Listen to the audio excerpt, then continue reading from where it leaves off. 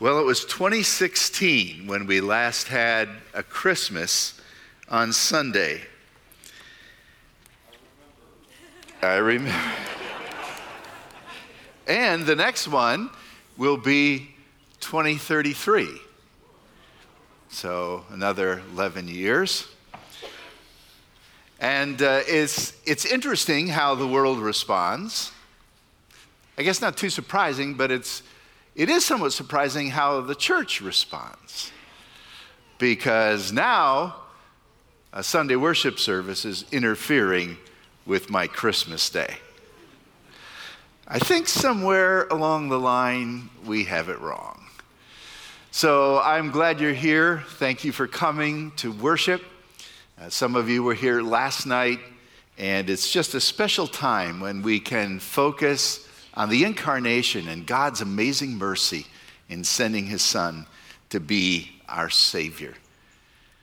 And as Pastor Keith was reading from the book of Isaiah, one of the great messages that we see in the Word of God is this idea to fear not. Someone said that there are 365 references to not fearing in the Bible, one for every day. I didn't count them and I can't find them all. But I did find that in the NIV there is 16 times where it says, fear not, or don't be afraid, NIV, fear not's the old King James. 4 of them happen to be connected with the infancy narratives, that is the story of the birth of Christ. So going chronologically, the first fear not is found in Luke chapter 1 and verse 13. We're going to be looking at that in a moment. And that's where the angel said to Zechariah, don't fear, your prayer's been heard. The second one is the fear not given to Mary. This is Luke 1:30.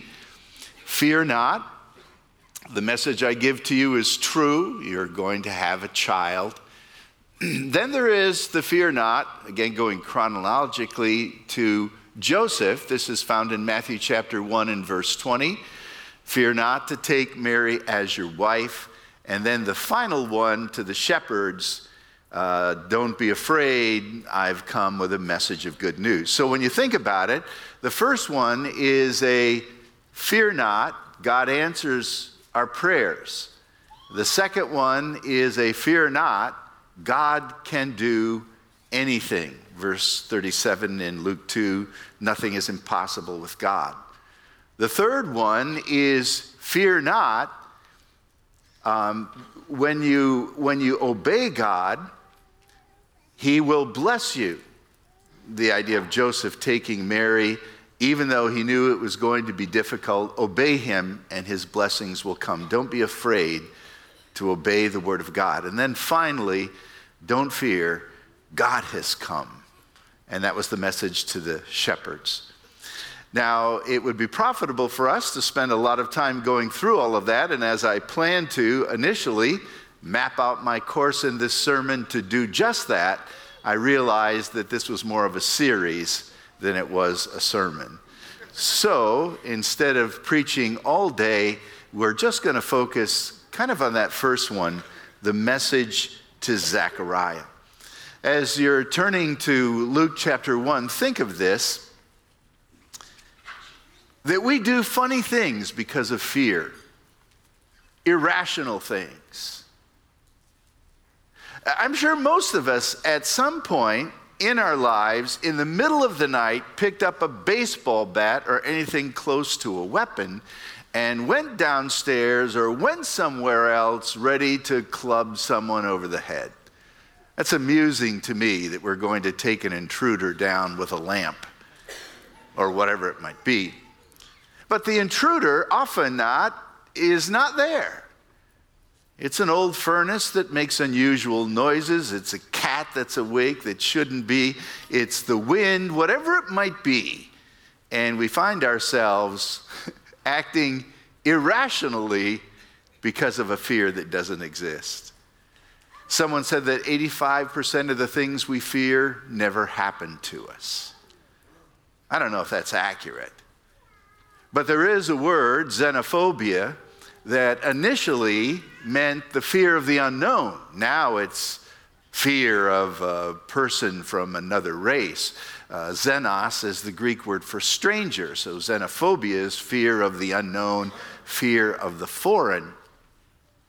And we have so many fears, you can barely catalog them all together. And the fears dominate us and they immobilize us. And what fear does is cut off faith. So we have God speaking to us at the very first Christmas. Don't be afraid. What's happening is really good. So let's look at Zechariah and Elizabeth. We're in Luke chapter 1. And first of all, I want you to notice their pain. Sometimes we gloss over this rather quickly.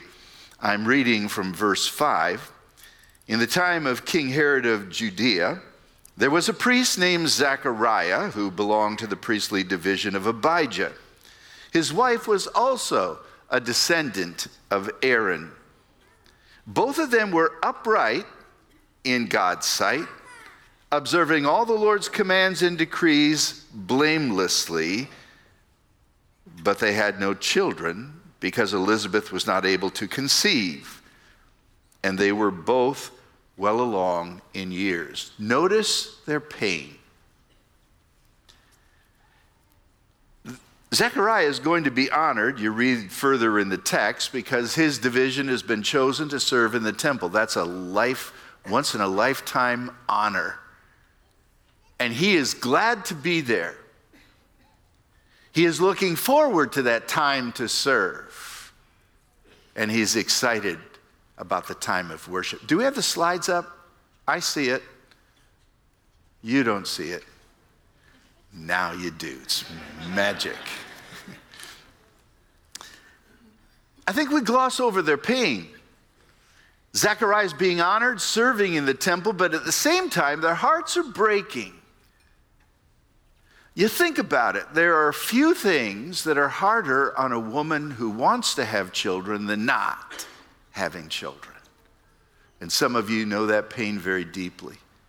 There's a monthly reminder that you're still without, and the desire of your heart has not been answered.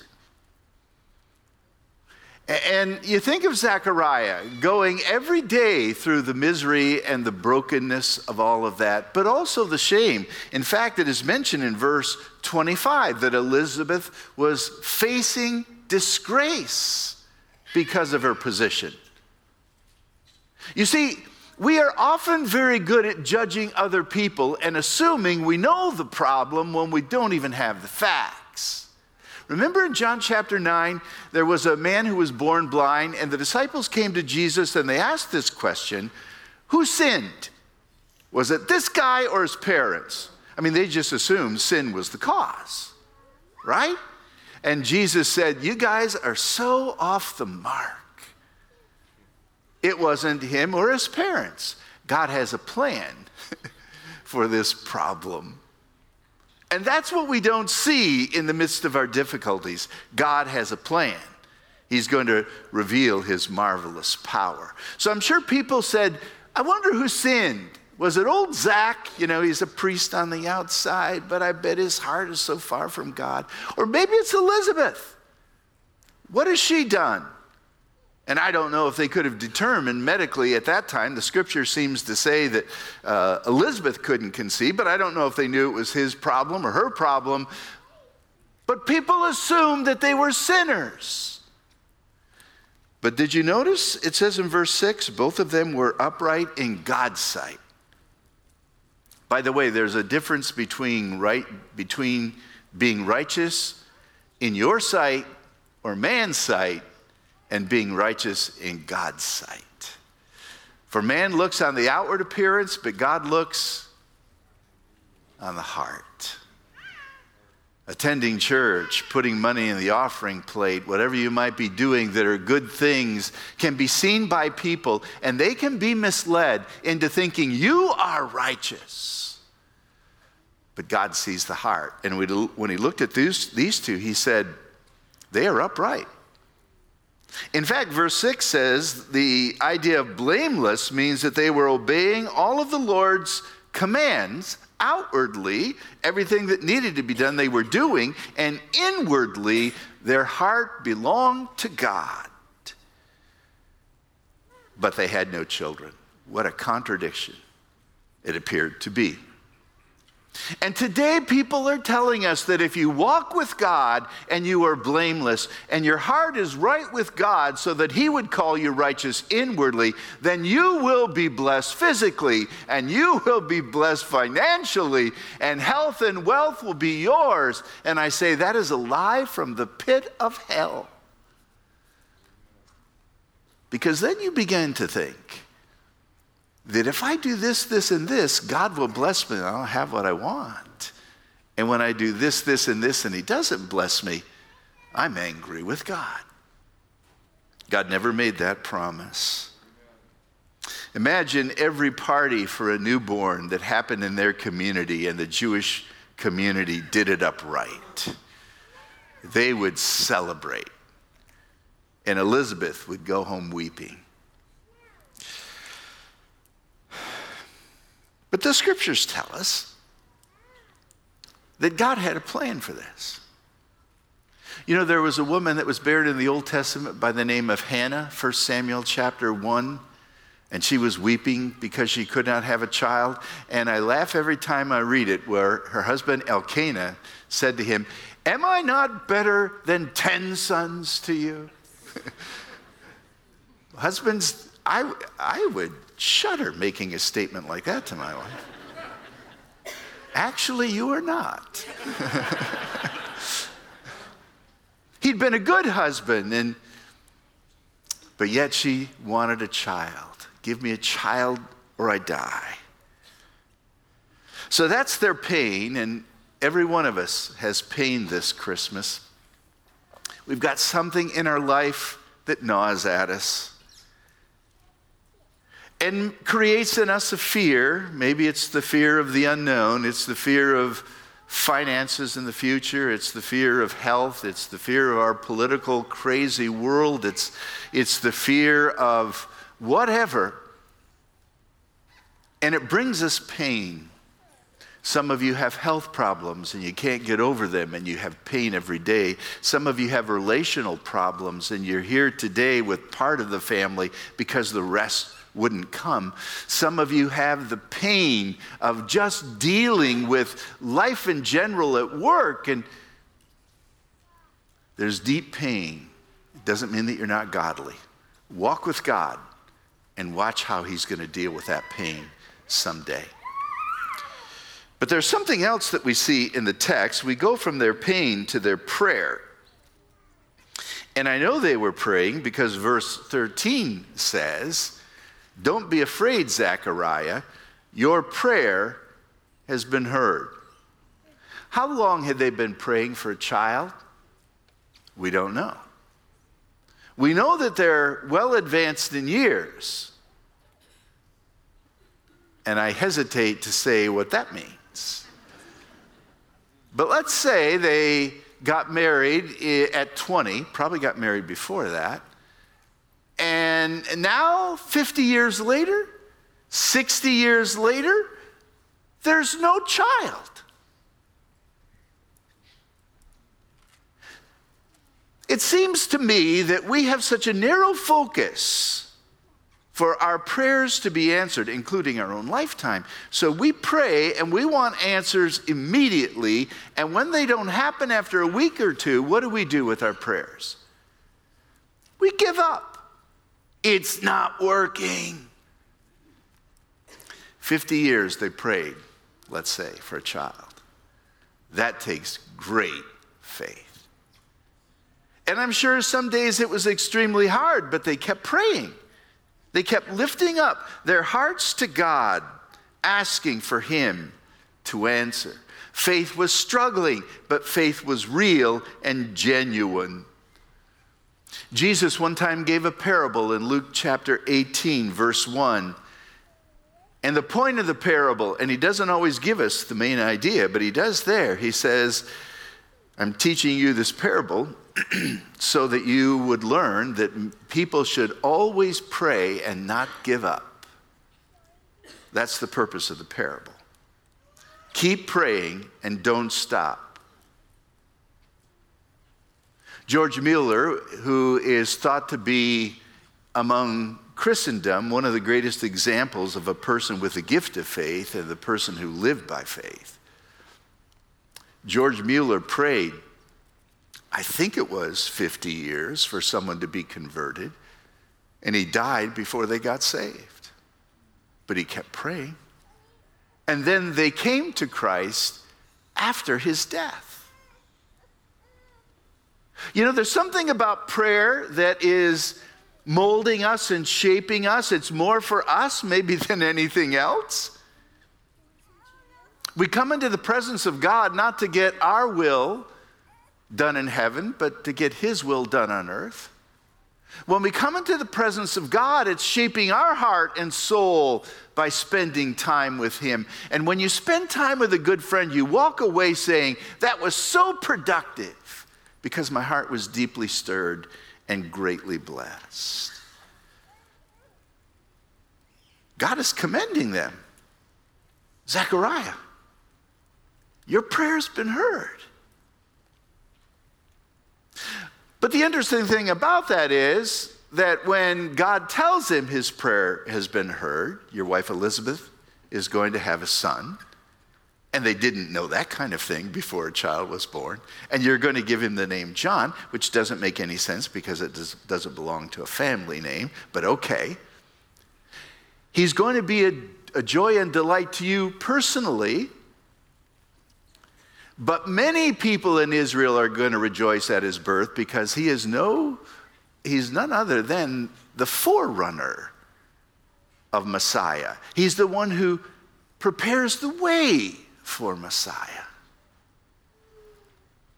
When Herod came to a town, there was often a group of people, engineers, road workers, who would level a path to take the bumpy roads away and to make the rough way smooth and to make sure everything was clean to prepare a people for the coming of the king. That was well known. And I think when the prophecy says that John the Baptist is going to make the hills straight, the highways smooth to prepare a way for the coming king, they knew exactly what he was going to do. And that's what he did. And yet, when John gets the message that he's going to prepare the way for the Lord and fulfill the prophecy of Isaiah, it is Zechariah who says, how can I be sure of this? How can I be sure your promise is true? How can I be sure that this will be fulfilled? After all, I've been praying for 50 years and nothing has happened. Which makes me think, why do you keep praying then? Remember when Peter was taken, Acts chapter 12, and the church was praying for his release, and Peter was released, and he comes to the door where the people are praying. He knocks on the door. A girl by the name of Rhoda comes, opens the door, sees it's Peter, doesn't even let him in, goes back to the group and says, Peter's outside. And they say, you're crazy. What were they praying for? His release. What had happened? He'd been released. And they thought it was foolish. Our lack of faith in the power of God to answer prayer is appalling. Let Christmas remind you that nothing is impossible with God and that God answers prayer. Fear not, because he desires good for you. So, ultimately, Zechariah is taken through a trial. You didn't believe my words. You were filled with unbelief. These words will come true at their proper time. But you are going to be silent and unable to speak. Isn't that something? Might have been an improvement. I heard someone say instead of using chapstick, some people should use a glue stick. sometimes are always talking, and our talk reveals our soul, right? And it often is filled with garbage theologically, poor view of God, and it displays a weak faith in him. Christmas is all about strengthening our faith because God has fulfilled his promises. E. Stanley Jones said this once: I am inwardly fashioned or created for faith, not for fear. Fear is not my native land. I am so made that worry and anxiety are like sand in the machinery of life, but faith is the oil. In anxiety and worry, my being is grasping for breath. These are not my native air, but in faith and confidence, I breathe deeply and freely. A doctor at Johns Hopkins University said, we don't know why it is that worriers die sooner than non-worriers, but it is a fact. Stanley said, I believe I know why. We are inwardly constructed in nerve and tissue, brain cell and soul for faith and not for fear. God made us that way, and to live by worry is to live against reality. God has wired us to trust him. And we're blessed when we do, and we're silent when we don't. So you've got their pain, and they do the right thing, they pray about it, but it takes a long time, which goes to show us that God's got a timetable unlike ours. When God made the prophecies in the Old Testament of a coming Messiah, they waited hundreds of years. In the fullness of time, he was born. John the Baptist was born at the proper time, Luke 1 says. God's time is always right. But the third thing I want to see from Luke chapter 1 with regard to Zechariah and Elizabeth is the fact that they were filled with praise. Their praise. So Elizabeth is the one, you think about it, when Zechariah came out of the temple, he could not speak. And the crowd outside knew something has gone wrong because he was making hand motions. It almost sounds comical to me, but I just wish I could have seen that. I can't talk, and angel came, and I didn't believe, and finally they said he must have seen a vision. And so Zechariah and Elizabeth go home, or maybe he went home alone and met her there. How are you doing? How was it? I can't talk. Now we do know that he could write, because later on when people asked what's the child's name, he wrote out the name John, so maybe he got a tablet and he wrote, I can't talk, but you're pregnant. And she was. Soon after that, she was pregnant, and for 6 months they stayed in seclusion, the scripture says.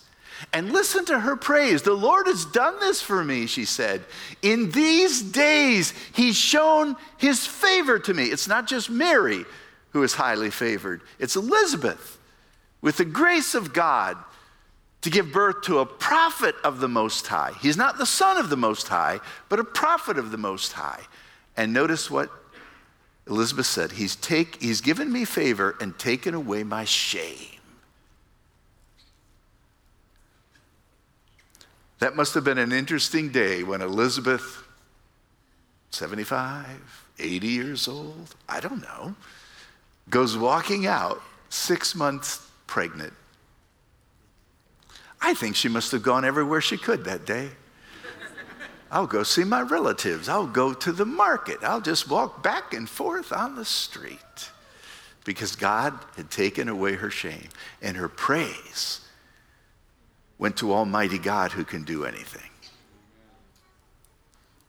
But then Zechariah has a rather long praise at the end of the chapter. It starts in verse 67. You know, he couldn't speak until John was born, and then people said, "What is his name?" And he wrote on the tablet, John. Still couldn't speak for a minute, and people were obsessed with that because it wasn't the right family name. The traditions and expectations that we put on others is so unloving. You can't do that. God said to do it. His name will be John. And then he's suddenly speaking. And this is what comes out of his mouth, filled with the Holy Spirit. This is verse 68 of Luke 1. Praise be to the Lord, the God of Israel, because he has come to his people and redeemed them. His praise first goes to God. He's raised up a horn of salvation for us in the house of David his servant, as all the holy prophets said before. And he's probably referring especially to the prophecy of Isaiah, but it could be Micah, and it could be Hosea, and it could be even Jacob's blessing upon his sons. Verse 71.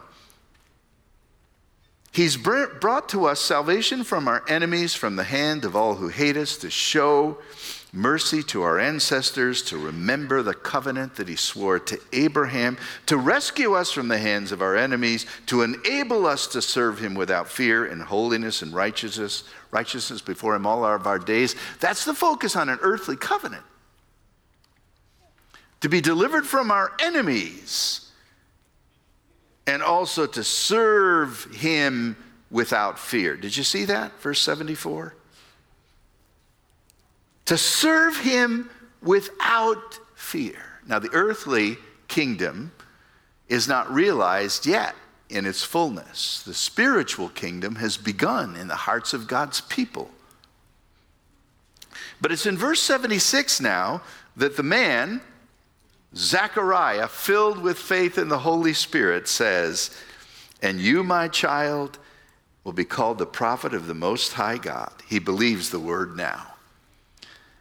"And you'll go before the Lord to prepare his way, to give people the knowledge of salvation through the forgiveness of their sins, because of the tender mercy of our God, by which the rising sun," that's a reference to Jesus, "will come to us from heaven, to shine on those living in darkness and in the shadow of death." There's that phrase again, the phrase that comes to us from the psalmist David.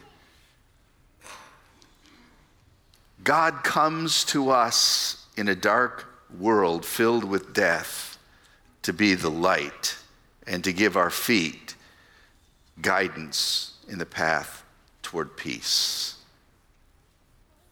What an amazing praise. So your life is probably something similar, isn't it? Filled with pain, so you pray. But you might be still caught in that section of it hasn't been fulfilled yet, and what do I do? And maybe you've given up, but let me encourage you to pray, because God answers prayer. He often doesn't answer it like we want. I won't say never, but often. They weren't saying, "Lord, give us the forerunner of the Messiah as a son. We'll take any kid." But they were praying. And God did more, supernaturally more, above all they could ask or think. So keep praying and praise him. Praise is good for the soul because it acknowledges that God is God. It acknowledges that even though things aren't the way we want them, they will be. And that's what Christmas tells us. They will be. The kingdom of this world, or kingdoms plural of this world, will become the kingdom of our Lord and of his Christ. And I want to live in that kingdom today in the midst of wicked kingdoms until someday the heavenly kingdom is realized. But when you fight against God It's a long battle. An experienced lifeguard knows that sometimes when someone is drowning and they swim out to help them, they have to give that person some time to really want, well, they want to be delivered and rescued, but they're frantic. So experienced lifeguard will go out to a person drowning and might not grab them right away because they're so frantic that they might hurt the lifeguard and maybe both of them will drown. So they'll wait a while for that person to give up. And then they swoop in and redeem them, save them, take them to shore. I think God probably works that way too. I want to save you, but you still think you can save yourself. You're so frantic and fearful and fighting. You're fighting me, so I'm just going to wait till you're done. And you bob below the water a few times and take a couple gulps. And you're gasping for breath. And then when you say, Lord saves me, he says, I've been here all along. Didn't have to go through this. And he redeems us. And that, my friend, is the message, the great message of Christmas. In December of 1903, the Wright brothers flew for the very first time, Kitty Hawk, North Carolina. They sent a telegram home to their sister, Catherine, and it simply read this: flew 120 feet. We'll be home for Christmas. Catherine worked at the local paper, and she thought, this is exciting news, world-shaking news, historical, the first flight of man. And so she took it to the paper, gave it to her editor, and he looked at it, and he said, well, that's nice. Your brothers will be home for Christmas. And people look at Christmas today and say, this is nice, the celebration. Isn't it nice to get together? Isn't it nice to have time off? Isn't it? And they miss the message. Christ has been born for you. Amen. Heavenly Father, open our eyes that we might behold the truth of Christmas as it's found in Christ, God becoming man to save us. It is our sweetest comfort, Lord, and will forever be, to ponder on the gracious truth of your humanity. Oh, joy. There dwells in our flesh, on a throne of light, one of human mother born, imperfect Godhead bright. Forever God, forever man, my Jesus will endure, and fixed on him, my hope remains eternally secure. Father, speak to our hearts to trust Christ today and celebrate him during this season. In his name we pray. Amen.